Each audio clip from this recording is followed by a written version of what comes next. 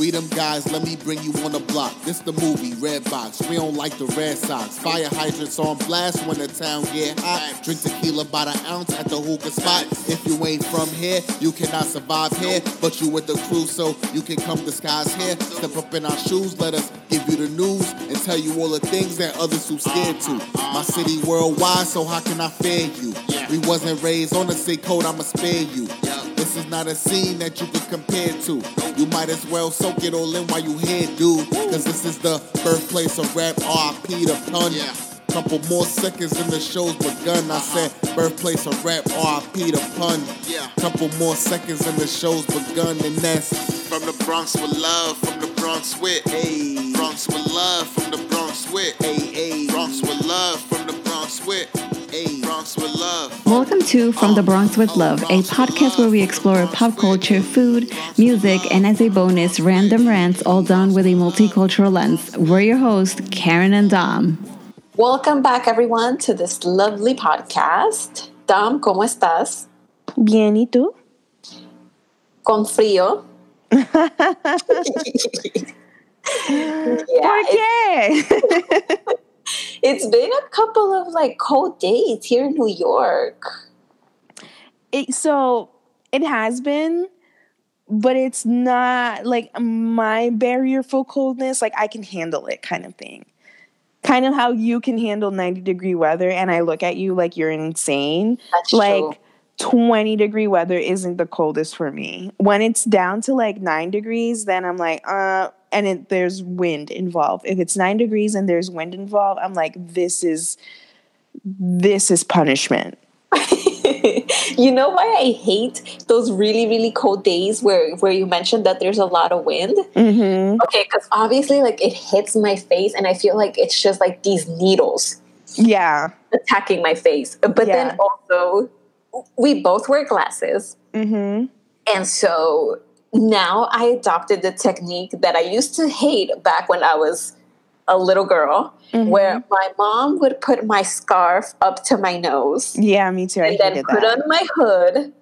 So basically all you see is a little bit from my eyebrows down to the middle part of my nose. Now back then I hated it because I don't know. It's just when you're a child, you know? You're like, I'm cute. Yeah, let the world see me. Yeah. But now I do it because I don't want all this cold air hitting my face. Mm-hmm. But it's also annoying because my glasses tend to get foggy because I'm breathing. Yeah. My biggest issue, as you listened in the other one, that I hate that I'm getting dry skin, but I hate tearing up when it is windy. That's my biggest. I tear up so much. I remember one time, this was when I was on the CMSV campus, and it's right on the water, so it's always even 5 degrees colder. Exactly. And it's right on the water, and it's on a hill, and sometimes the wind will come up as you're walking up the hill or walking down the hill, I mean. And I remember I was walking to class, and my professor whose class I was walking towards saw me, and we were outside, and I'm tearing up so much. It was freezing. It was January. It was right after the break, and I'm tearing up so much. My professor thought I was crying, and I'm like, no, I have my eyes really. I need goggles when it's like this. Is it because I don't want to say the word. Is it because we're adults now that we feel it more compared to when we were little? Because when we were little, we were running around all over the place. No, it's because the earth is dying. It's because of us. It's because of the human nature and industrialization. Yeah. Because you even started feeling the pain that I've been feeling for 5 years. The pain that I've been feeling for 5 years, you started feeling it last year. Oh, with the summertime? With the summertime. Yes. There were 3 days where we were like, Tom, I can't do it. You don't even understand the tears of joy. It was like you announced that you were having a baby. That's how much I cried. I was so... I don't even know. I can't even explain. I was ecstatic. I was like, this is what they mean by misery loves company, because I was like, she's finally miserable. Finally. So now we can be miserable together. Yeah, I mean, we don't need to be miserable together because in the summertime, I hate people. Oh, that's true. I'm just really cranky. But like, you finally understand where the crankiness comes from. Yes, now I get it. Mm-hmm. But I think in the wintertime, we're similar in some aspects. Yes. Because to get me out of my house, no.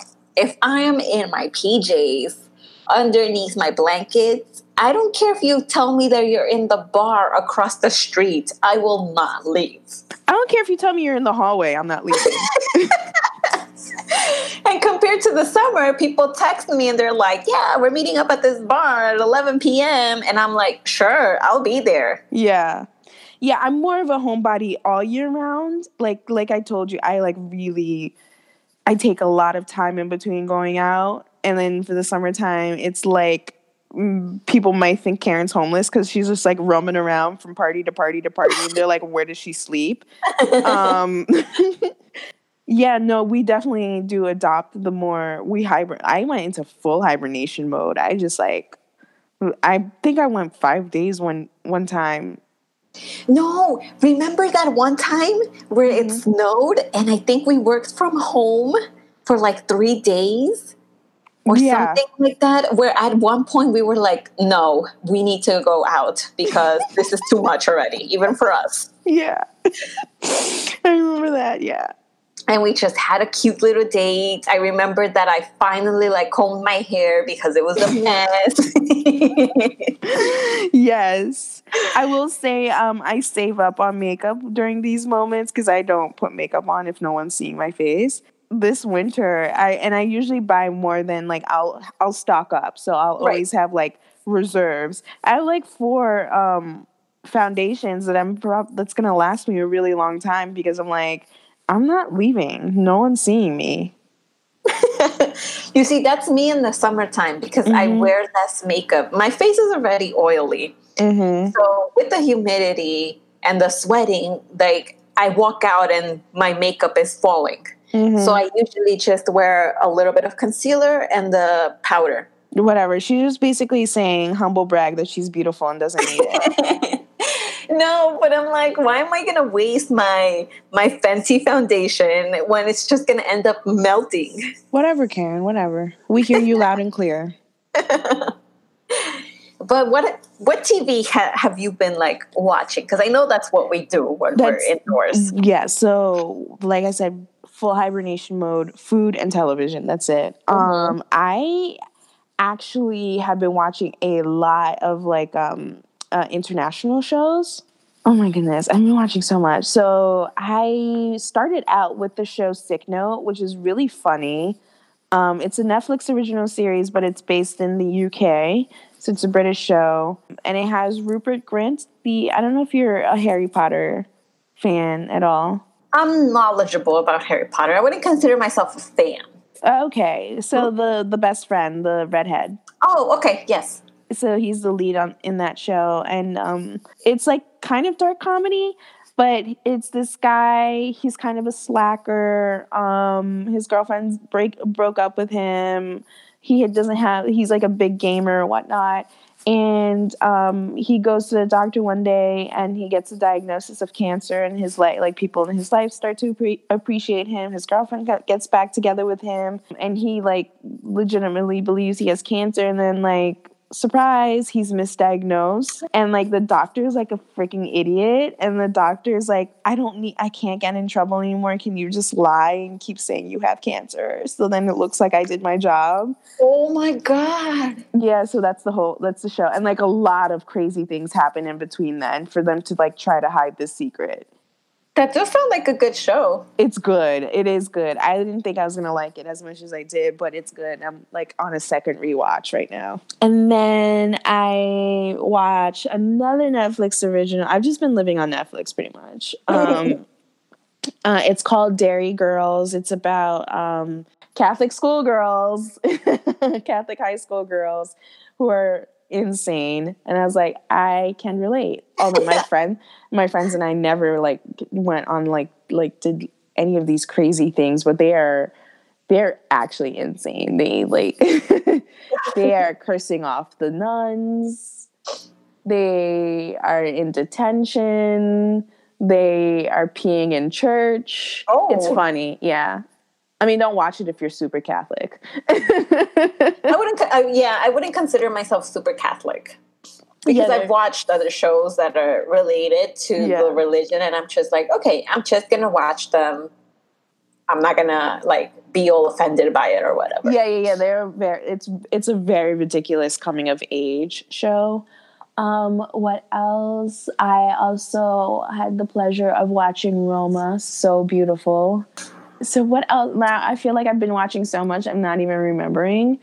Oh, this is an American show, but Good Girls is really good. I'm like so upset that I like ate through the entire first season in one sitting. I should have paced myself. Where is that show? All of these shows I'm telling you are on Netflix. Okay. But Good Girls, it's an NBC show, and it's basically 3 women. One's a suburban housewife, one is like a suburban working mother, and one is a suburban single mother. They rob a grocery store for money.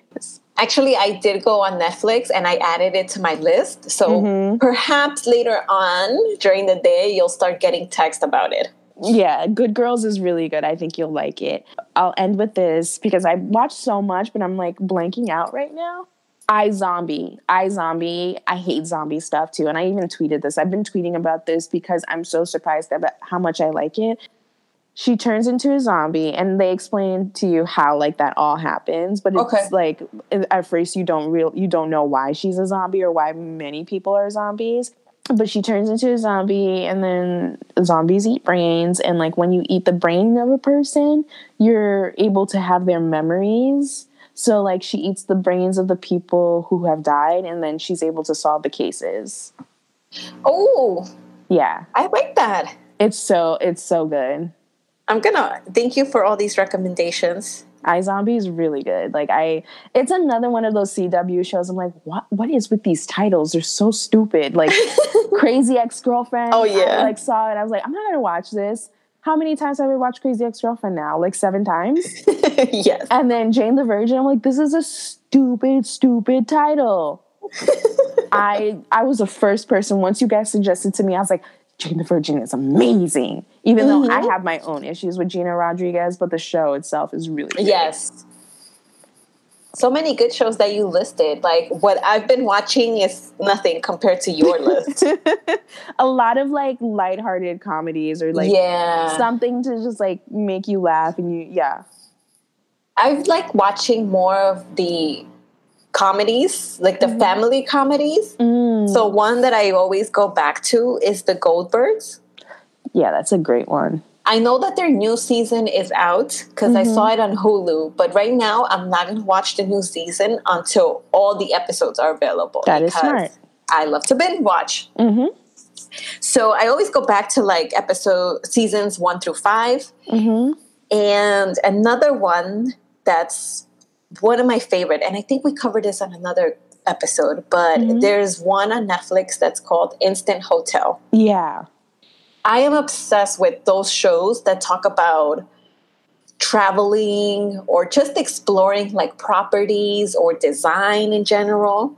And Instant Hotel kind of has those elements because they talk about the overall design of an Airbnb, quote, an Airbnb. Then they also talk about improvements that you can make to it. And there's a competition going on amongst everyone that shares their home.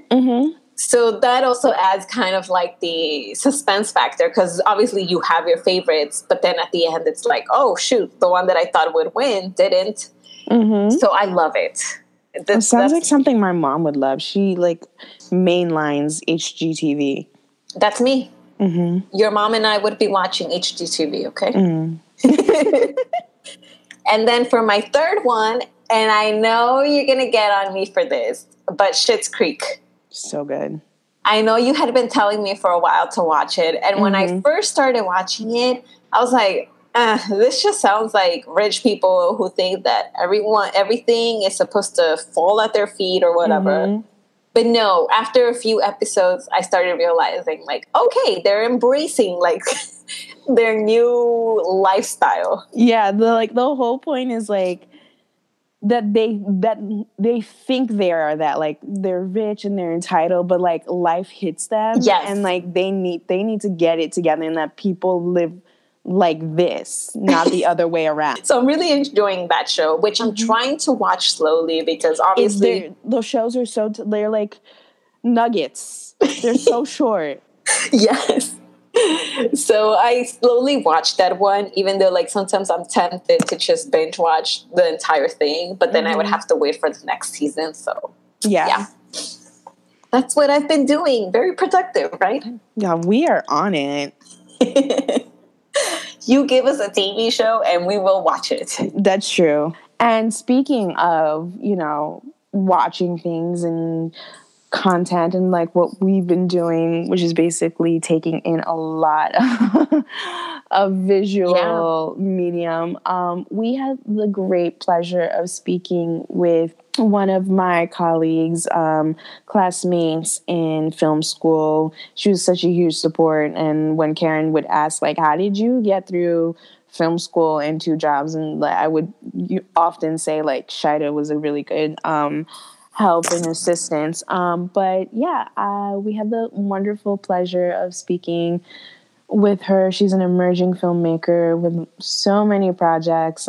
She has a film festival that's coming up, and she has a film that she talks to us in this interview in depth as it relates to the Cyntoia Brown case that have been making headlines, because she's very knowledgeable in this area. And we have a great time educating ourselves and, talking about activism. And there is a bit of let's watch comedies, because that's a through line. It's skincare and like comedies. So yeah, I hope you enjoy the interview. Oh yeah, this feels so good. We them guys, let me bring you on the block. This the movie, Red Box. We don't like the Red Sox. Fire hydrants on blast when the town... Hi all, welcome to another episode of From the Bronx with Love. This is going to be our 3rd episode of the 3rd season. This is so exciting. I'm never going to get tired of saying that. Today we have a great interview guest, a close friend of mine, who you probably have heard me mention from time to time, because she's such an inspiration to me as a filmmaker. And she's definitely one to keep your eye out on. Mashida Phillip, who is just kicking ass and taking names, and is also a Bronx native and a fellow first-generation immigrant diaspora. And I'm so happy to have her on the show today. Hi, Shida. Hi, Dom. Hi, Karen. Thank you for having me. Yeah. Thank you for being here. Yes. We know you're pretty busy, so we appreciate the time you took to chat with us. Okay. Yeah, we're really excited. How have you been? How is everything?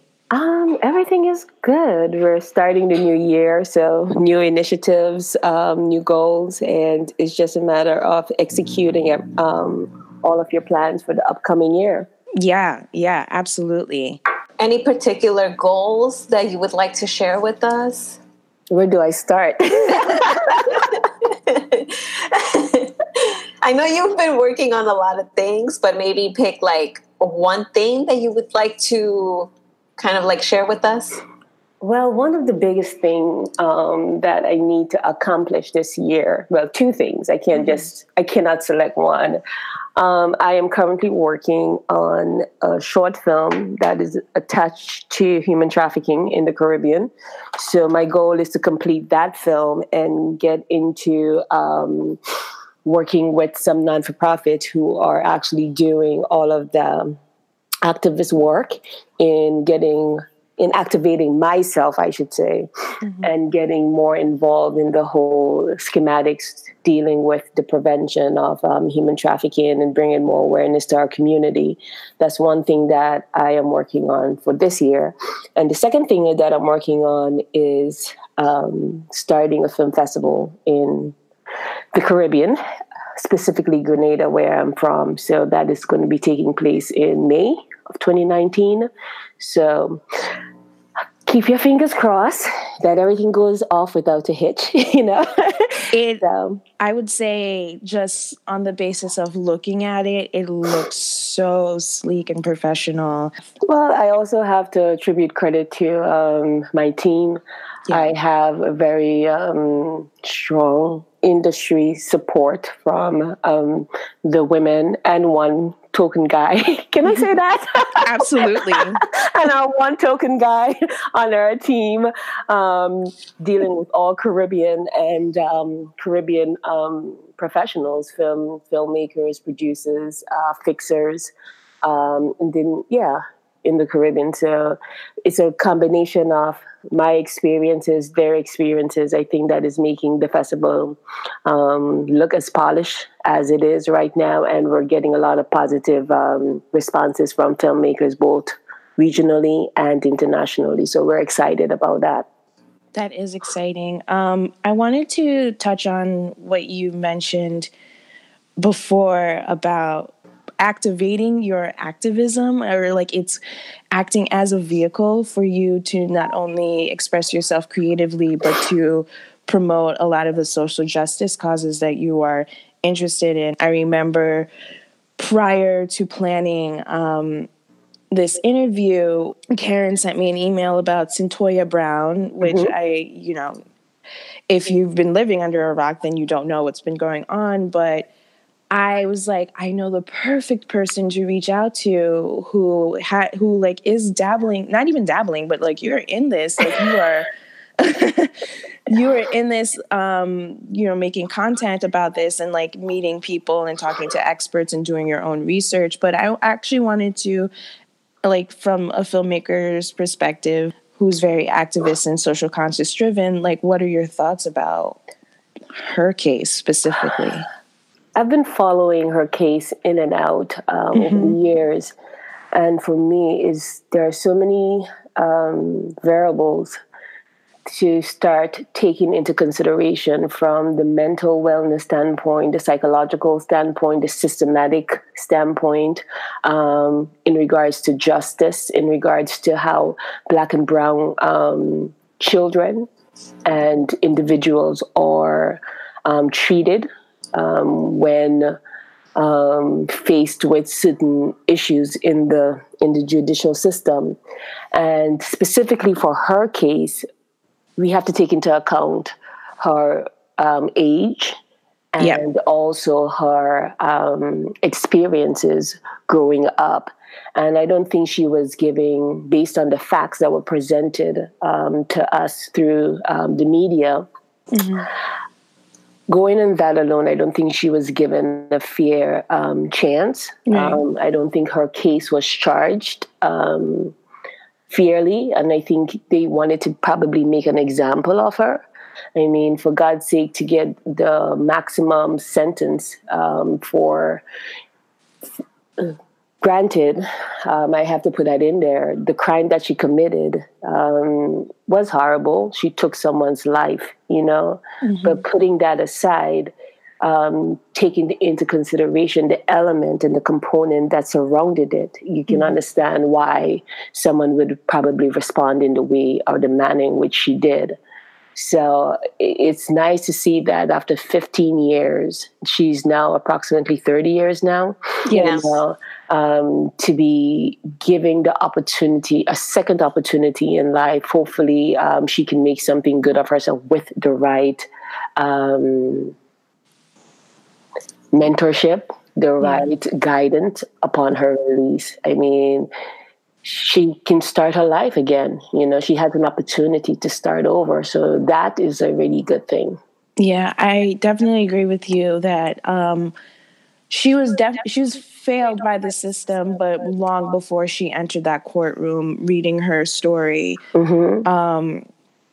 even during birth, her mother, I read her mother drank really heavily, and she was diagnosed with fetal alcohol syndrome, which the prosecution used against her. And then they used the fact that her mother couldn't take care of her. So then basically was a ward of the state for as long, like longer than she hasn't been. So she went from like foster care to like juvenile correctional facilities to prison in like the short amount of time that she's been alive. Yep. Prior to being 16? Yeah. So this all happened when she was around 15, 16 initially, right?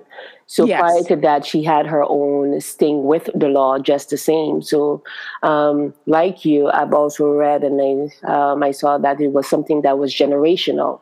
So you're talking about from 3 generations within her family, from her grandmother, her mother, and her, all more or less going in and out of the same pattern, the same process, you know. And when does it stop? When does that cycle stop? The generational aspects and like feeling having such a very lack of resources and feeling like your only way out could be like prostitution. That is so dangerous. Where that she actually, her life for self-preservation had to kill someone. You know what I mean? Like that is such a dire place to be in society. Well, I think also we're in the Bronx, right? And we can talk about any kind of cosmopolitan cities or large cities whereby you have kids who are not taken care of or who are in and out of the judicial system at such a young age, you know, foster care system and the whole 9 yards. They are also more than likely to become victims at such a younger age. So whether or not she decided to do prostitution, from the facts that was made public, it wasn't something that was volunteer. It was something that was involuntarily practiced, you know, under the guise of someone else that expressed that they loved and care for her. Because as kids, as individuals, all we need or all we want or all we desire sometime in life is to feel appreciated and loved by someone. And especially when you're coming from brokenness, anyone can take advantage of you. And most times you're seeing that being replayed all the time through victims and survivors, you know, who unfortunately end up in situations that are adverse in like her situation. I don't want to like I don't want to like do a broad brush and say like everyone who ends up in prostitution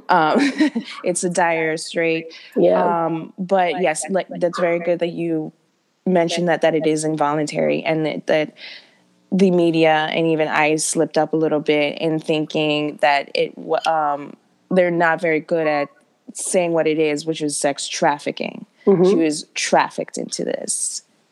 Well, part of the write-up was, I think, the reason why she was convicted. They did not consider her as being a juvenile who were involuntarily practicing the act of prostitution. So she was convicted under the guise of sex worker or prostitution, right? They didn't take into account her age. Got it. I've read somewhere that since her case in Tennessee, that the laws has changed significantly since then. So now they're taking into account the juvenile's age. And they're attaching that to sex trafficking. So it's no longer prostitution, but it's now sex trafficking because they're still considered minors.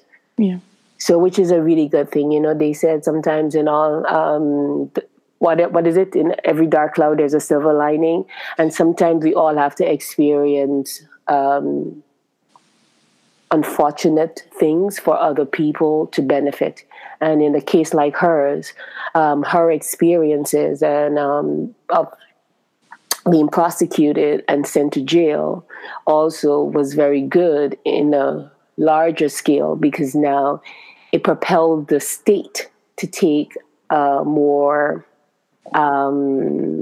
in-depth look at how brown and black youths are being charged in situations like this. And now they revamped their laws to include the element of the sex trafficking for juveniles. So, which is a very good thing.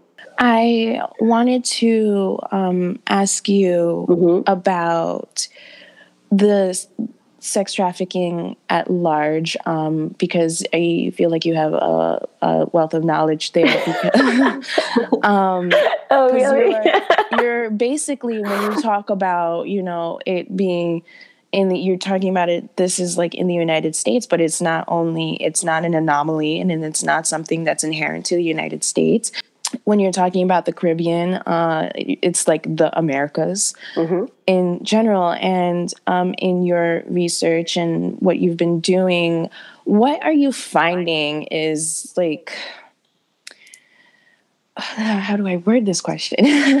Not like, what are you finding, like, what's the cause, but like, why is it so prevalent, I guess, is what I want to know. From the research that I've been doing, there are common elements, right? Common motivators, or that is making this industry such a large industry.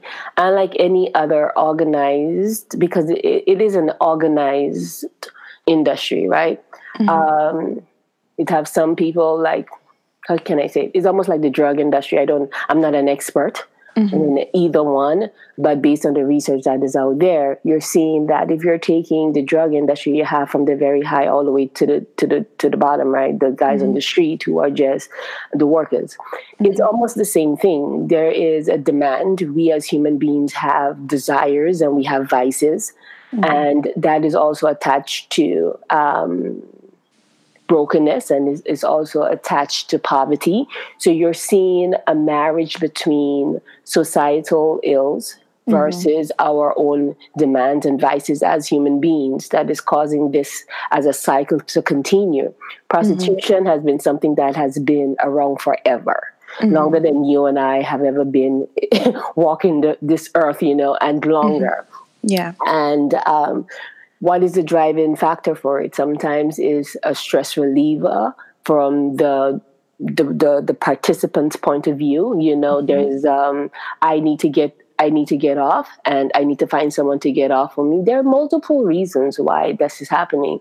In regards to the question you asked me about why I think it is so prevalent, I think it has a lot to do with the economy. The financial strains right now that a lot of people are experiencing, and you tend to see this is happening within communities that are predominantly impoverished, or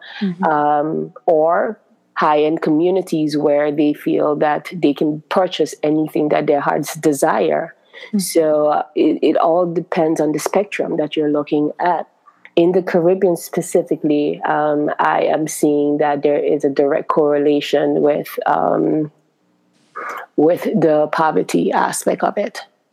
How some nations are extremely poor, and parents as well as individuals are some of them are engaging involuntarily, and some of them are engaging voluntarily in the act. Yeah, I do agree with what you're saying, especially with the fact that when you mentioned earlier that obviously when you come from a broken home, you're looking for that person to like give you love and care for you. And a lot of people will see that and prey on that one fact and like promise you like, oh, if you come with me, I'm going to take care of you and you won't have to worry about money. And they promise them all these things. And obviously that's what you are like, what you need, and so you easily fall into that trap. I was watching this documentary, Karen, and the thing that stood out to me now that we're talking about it is one of the activists who were interviewed. I can't remember the name of the documentary that I was looking at, but this particular statement stood out for me. And she said that a lot of the victims that you're seeing coming through, they tend to fall in the space of articulated manipulators, right? Who basically now gives the kid or give that individual their time. Most times we don't have parents who would spend 5 minutes listening to us, or a loved one who would ask us what is going on in our lives. But then they would go out there and they will find this person who actually would say, talk to me. They would take 24 hours, 48 hours just listening to them. And the point of them listening to them is to get to know every single thing about that child. But from the child's perspective, they care. Yeah. This is someone who finally is listening to me, and they feel that sense of, oh my God, that person really loves me and that person really cares. So that is how they get into the mind, the mental part of manipulating individuals. So now I hold you because I know every single thing about you.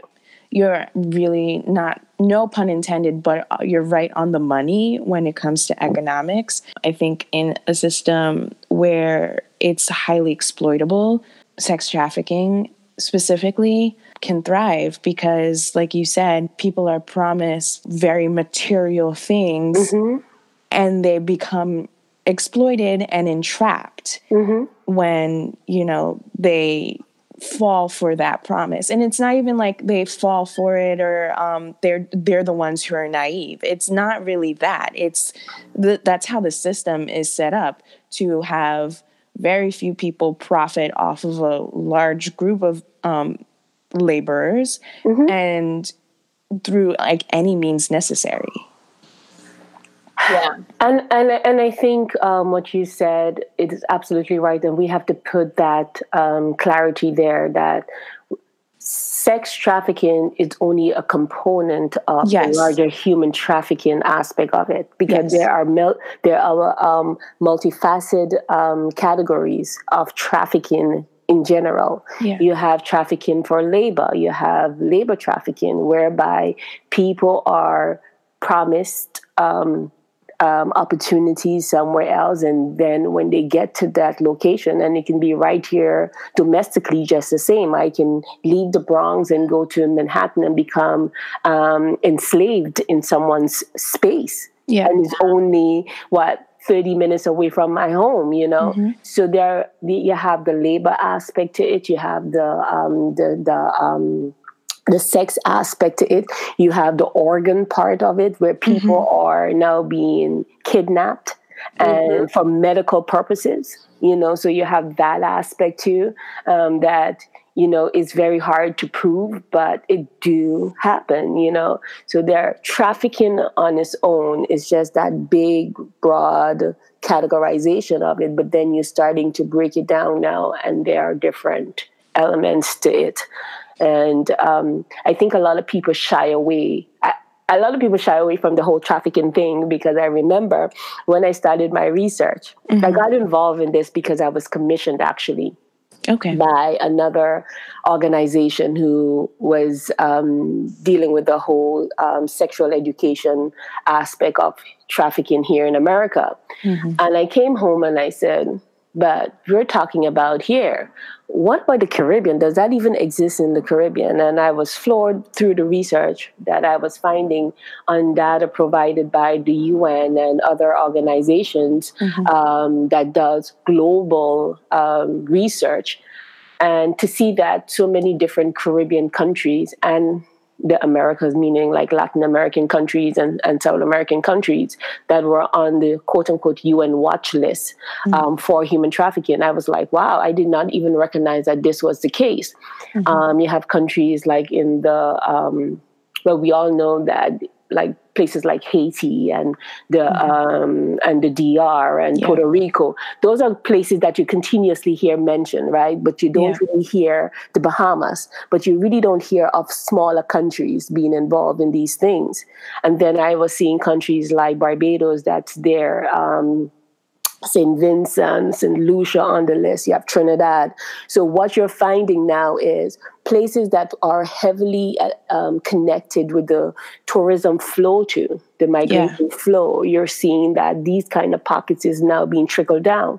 And I'm not saying that those nations are not doing everything to combat the problem. But again, when you're starting to have these conversations, are the people being trafficked internally, or are they being trafficked externally, meaning that they leave the countries voluntarily and become victims in other locations? Or is the act being taken care of directly on the Caribbean islands? Mm-hmm. So for me, I know I'm from Grenada, and when I went to Grenada and I started to have conversations surrounding that, I was told that there is no human trafficking in Grenada. Because again, remember, human trafficking is the big umbrella term. So when you hear trafficking, these things don't happen. But now, if you start to say, okay, is kids engaging in sexual encounters involuntarily for exchange of money? You see, it may be termed differently somewhere else than we would term it here in America. So you're finding that disconnect and discrepancy in how things are being placed on the books. So it's a lot of research. It's a lot of sitting down and doing observations and analyzing things versus you just dumping everything into one category.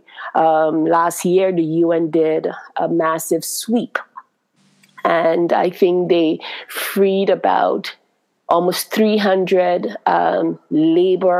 laborers who were trafficked for that purpose, to become laborers in I believe in South America. Guyana and Venezuela, I think, were on the list where they did that massive bus. So you're asking yourself, how do we combat these things? And the answer is, I don't know. I think it's one case at a time. I think it's persons like us becoming activated and start raising awareness. Like the film that I am doing, because I don't have any data to really support it in the Caribbean per se, I pulled from different elements. I got inspired from different elements that I've been reading throughout. And I actually script something that touched on the first catalyst of it, which is kidnapping, you know? Okay.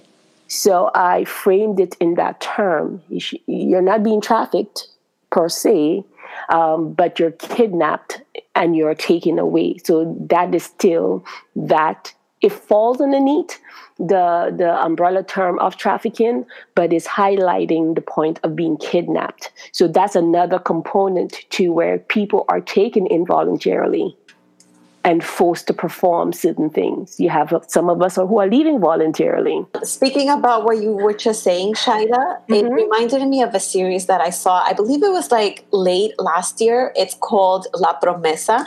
Okay. And it's about that, about human trafficking. But these women are kidnapped and then taken to Spain to work as, prostitutes.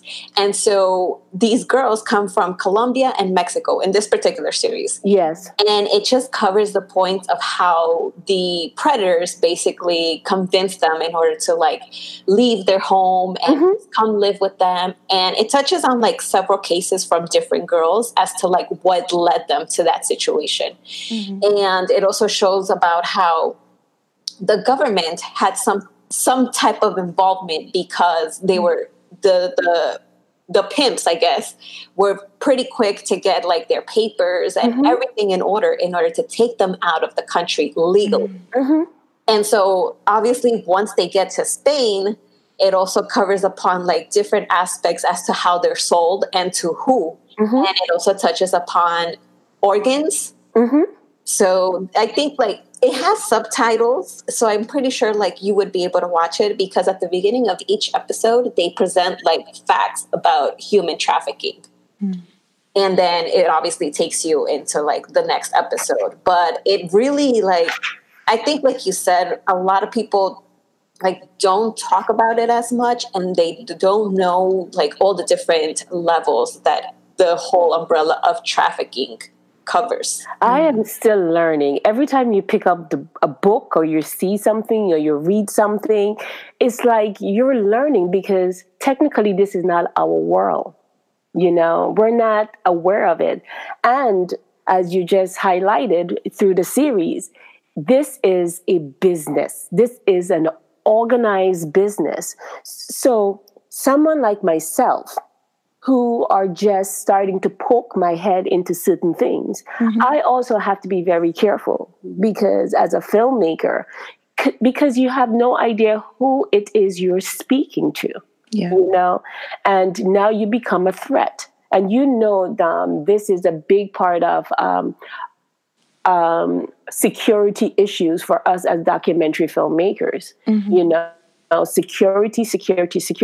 Hence the reason why when you're doing certain things, you have to have handlers, making sure that the people and the sources that you are going to meet are credited sources, because you stand to get yourself in trouble just the same. And because there are so many different players on so many different levels and with so many different pockets, like the depth of their pockets is way more than yours. You're just, what is that word? You're insignificant. You're just something that could easily be just discarded. You understand me? An obstacle that, they're taken care of. So it's like we are tasked with the responsibility of starting to create things that raise awareness, but then at the same time, we also have to be very mindful to protect ourselves, because the snap of your fingers, you can get yourself into some serious problems. Yeah, protect yourself and, the subjects as well, because when the cameras leave. Exactly. Not everyone leaves the situation that they're in. And, this is part of the training that we got through the program, that empathy goes a long way. And as filmmakers, as directors, and as producers, we are tasked with the proper representation of our subjects. Our subjects believe in us. Hence the reason why they open up to us. So we have to be very respectful of them, their stories, their experiences, and also try to provide follow-up measures for them depending on what it is you are dealing with. And in a situation like this, it's a lot.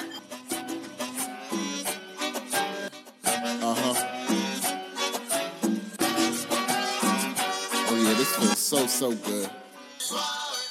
How do you maintain the level of creativity or, that motivation to continue to tell these stories without being too brought down by these really difficult subjects? How are you mentally and emotionally and spiritually as a as a filmmaker? How do you balance, or how do you navigate rather?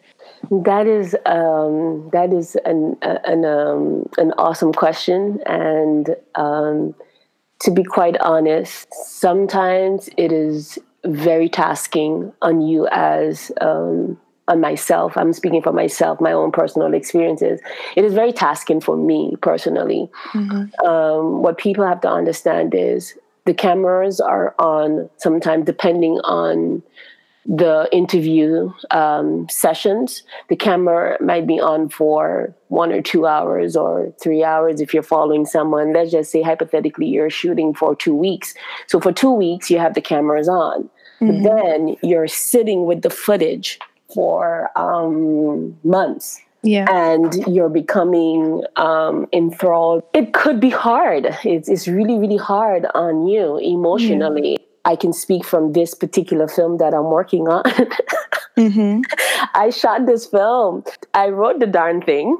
We went on location. We shot the darn thing. I know that it's fictitious because I was there.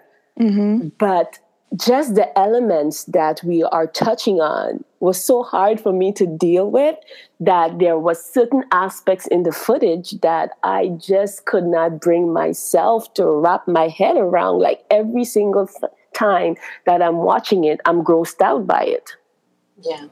And I literally had to put it down because it was bringing me down, and I had to now start looking at positive things to build myself back up, So it's not just something that is affecting the subjects, but it also affects the filmmaker. It affects the people who are working intimately with the footage. And you're still taking it in your head that you have a responsibility to get the subject's story right. It's not about your own personal gains, but it's for the bigger purpose of getting the subject's stories right and making sure that their voices are articulated in the way you demonstrated in your final product. So it's a lot. Yeah. And I think most filmmakers take a drink after that. I mean, we were earlier talking about, using the green, but like I've noticed that like filmmakers and like people in the industry like smoke like it's no other. Like we can smoke. We are like on par with Rastafarians. Listen to me, I am not a smoker, but there are days I'm like, where is that thing? Let me get a pull. I have no idea what it's going to feel like. Girl, you are going to feel like you're on a cloud. Yeah. So, someone 2 weeks ago told me, a mentor of mine told me 2 weeks ago that you as a director and filmmaker, your ultimate outcome would be either an alcoholic, a drug addict, or a sexaholic. Because we need some kind of thing, some kind of vice to either celebrate the success or to cope with. And I'm like, oh my goodness, if that's where I'm heading, I have to reconsider a different career path. I definitely know what you're talking about. Because, full disclaimer, listeners, Shida and I are also working on a film. I told you she's an inspiration because she is a busy, busy woman. Oh, thank you. You're welcome. But I'm doing a bulk of the research, and I speak about going to therapy a lot on this show. And I remember one session 3 weeks ago actually, where I was taking some time, and I'm reading a lot about reproductive justice, and there's just been more stories about prominent Black women. I don't know if you know the rapper Remy Ma, who also, raps the Bronx. Yeah. She almost died 2 days after giving birth. So that like really shook me. But I remember speaking about this in therapy, and I was like, if I raise money for anything for this film, it's to get a research assistant, because I cannot shoulder all of this research about Black and Latino women dying in these United States of America while giving birth. One, because I find the story is incredibly heartbreaking, and they're really prevalent, at least with the people I've spoken to, people who are in my community. I know about 5 families who've been affected personally within my community. And I'm also the demographic. Like, that is such a toll on you mentally. I'm like, I am a Black woman of childbearing age who, like, I could die, like, giving birth. And, like, it crosses socioeconomic status. Oh, yes. Which is also scary. People think money inoculates them from certain things. You've told me this before, because I'm like, I love Beyonce. And you're like, well, Beyonce is just a woman. She's going to have woman problems. Yeah. Beyonce, Serena Williams, Gabrielle Union. These women arguably probably be very, very, very rich. At least very rich among the African American. Exactly. Yeah. And if they're subject to this, what about little old me, who's like a broke film student, Exactly. So it does take a toll on you. I know exactly what you're talking about. Yeah, there are days that I'm just laying up in bed, and a friend of mine told me that I need to start watching comedies to kind of release, release some of that tension. And then you have to take into account my personality. I'm an introvert. In addition to being an introvert, I tend to be very indifferent about a lot of things, but yet at the same time, I'm very emotional about a lot of things. I don't know if that makes sense, And what you're finding is that part of the emotions now, I tend to absorb the issues of other people into me because I'm an introvert. So I'm finding that sometimes now is becoming a challenge in articulating a lot of things. So I am learning, especially by handling all of that kind of emotionally told research and project that we are working on, that I have to start finding ways to separate it if I need to save my sanity and serve other people to the best of my abilities. So I'm discovering comedy. I had disconnected from comedy for a very long time, especially when we were going to school. We didn't have time to do anything else. So I'm slowly getting back into that routine of laughing more. Not going out as often. I think I need to go out a little bit more, but finding that balance. You know where to find Karen. I know, right? Yes. I really need to do that. I really need to go dancing a little bit more. Plus it's cold, so, I'm not going to have when it's cold, but in the summertime, Karen. Summertime. Yes, I was just going to say that. I was like, not right now because it's too cold. I can't wear a cute outfit. And of course, I'm black, so I don't like the cold. Yeah, I was just gonna say, you immigrants. No. My nephew who was born here, he loved the cold. Me, no. I was just saying that in the intro. I was like, I thrive in the winter. I've said this before in the beginning, but I really, really want to highlight this, is that you utilize your filmmaking, yes, as a really great creative outlet, but I like how you frame it as a service to others.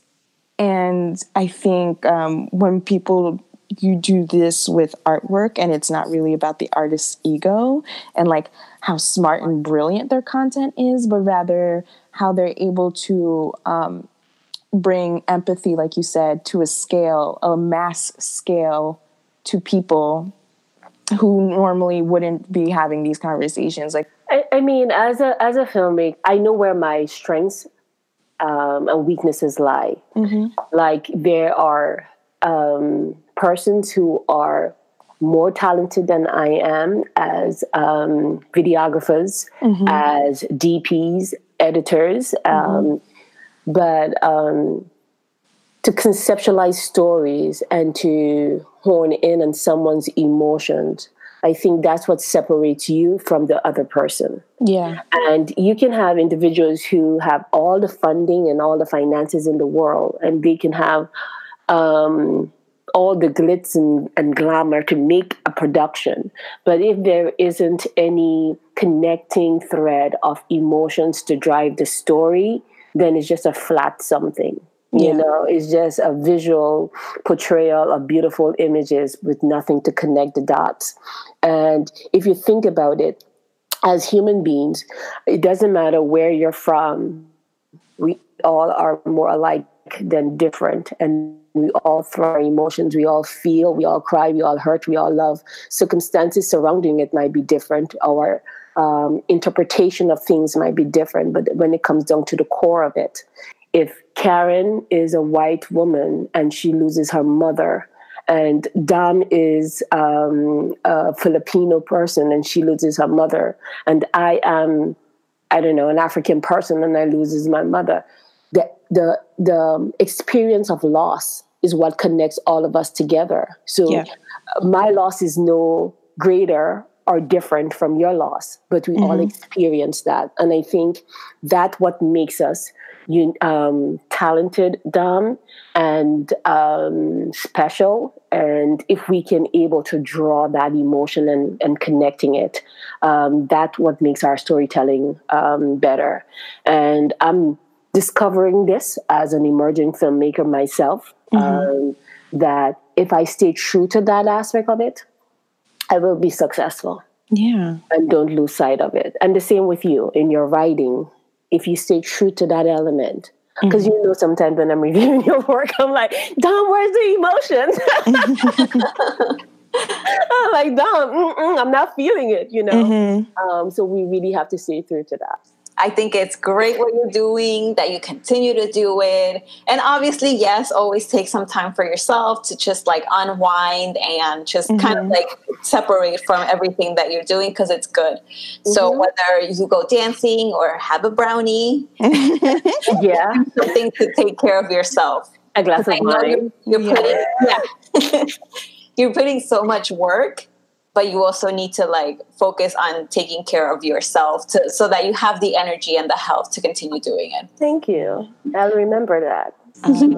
Is there anything that you want, our listeners to know, go follow, go do whatever? I want everyone to know you. So when you're on the stage accepting your Oscar, everyone, at least in the Bronx, be like, we've been on that. We know that's our girl.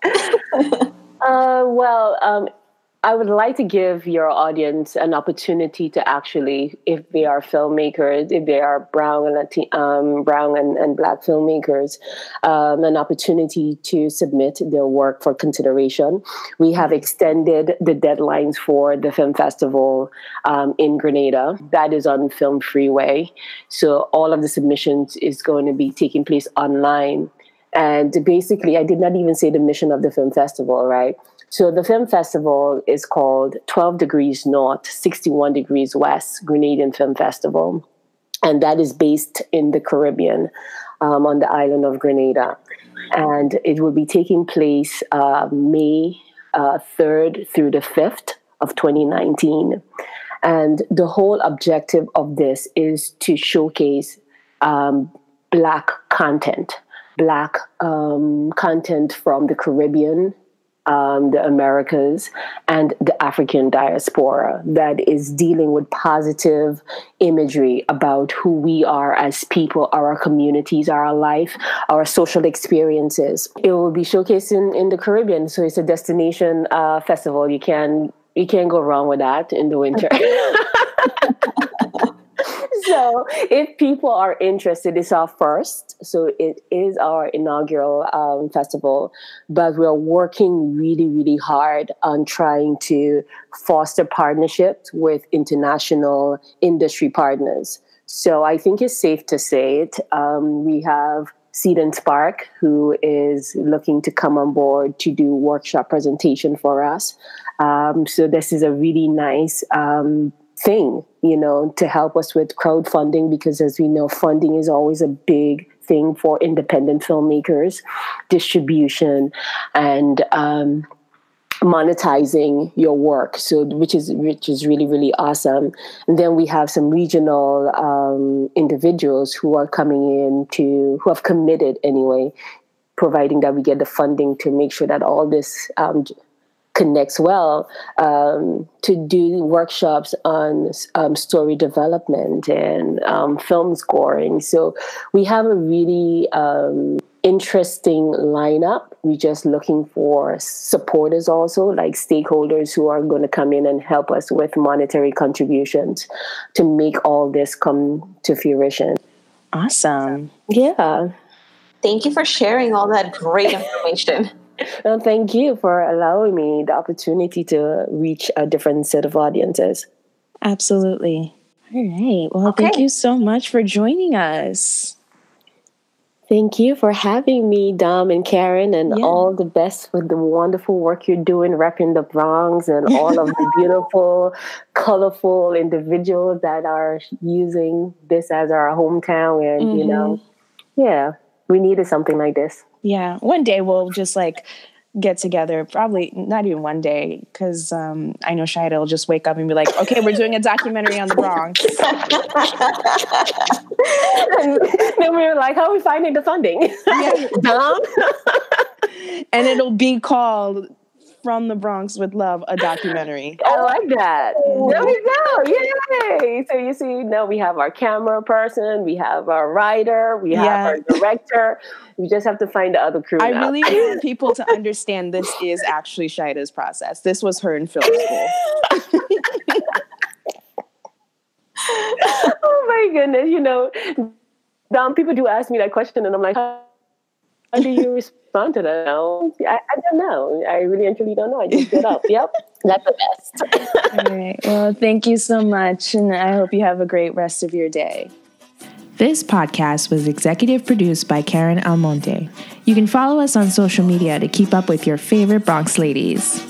From the Bronx with Love is part of Anthology House Media.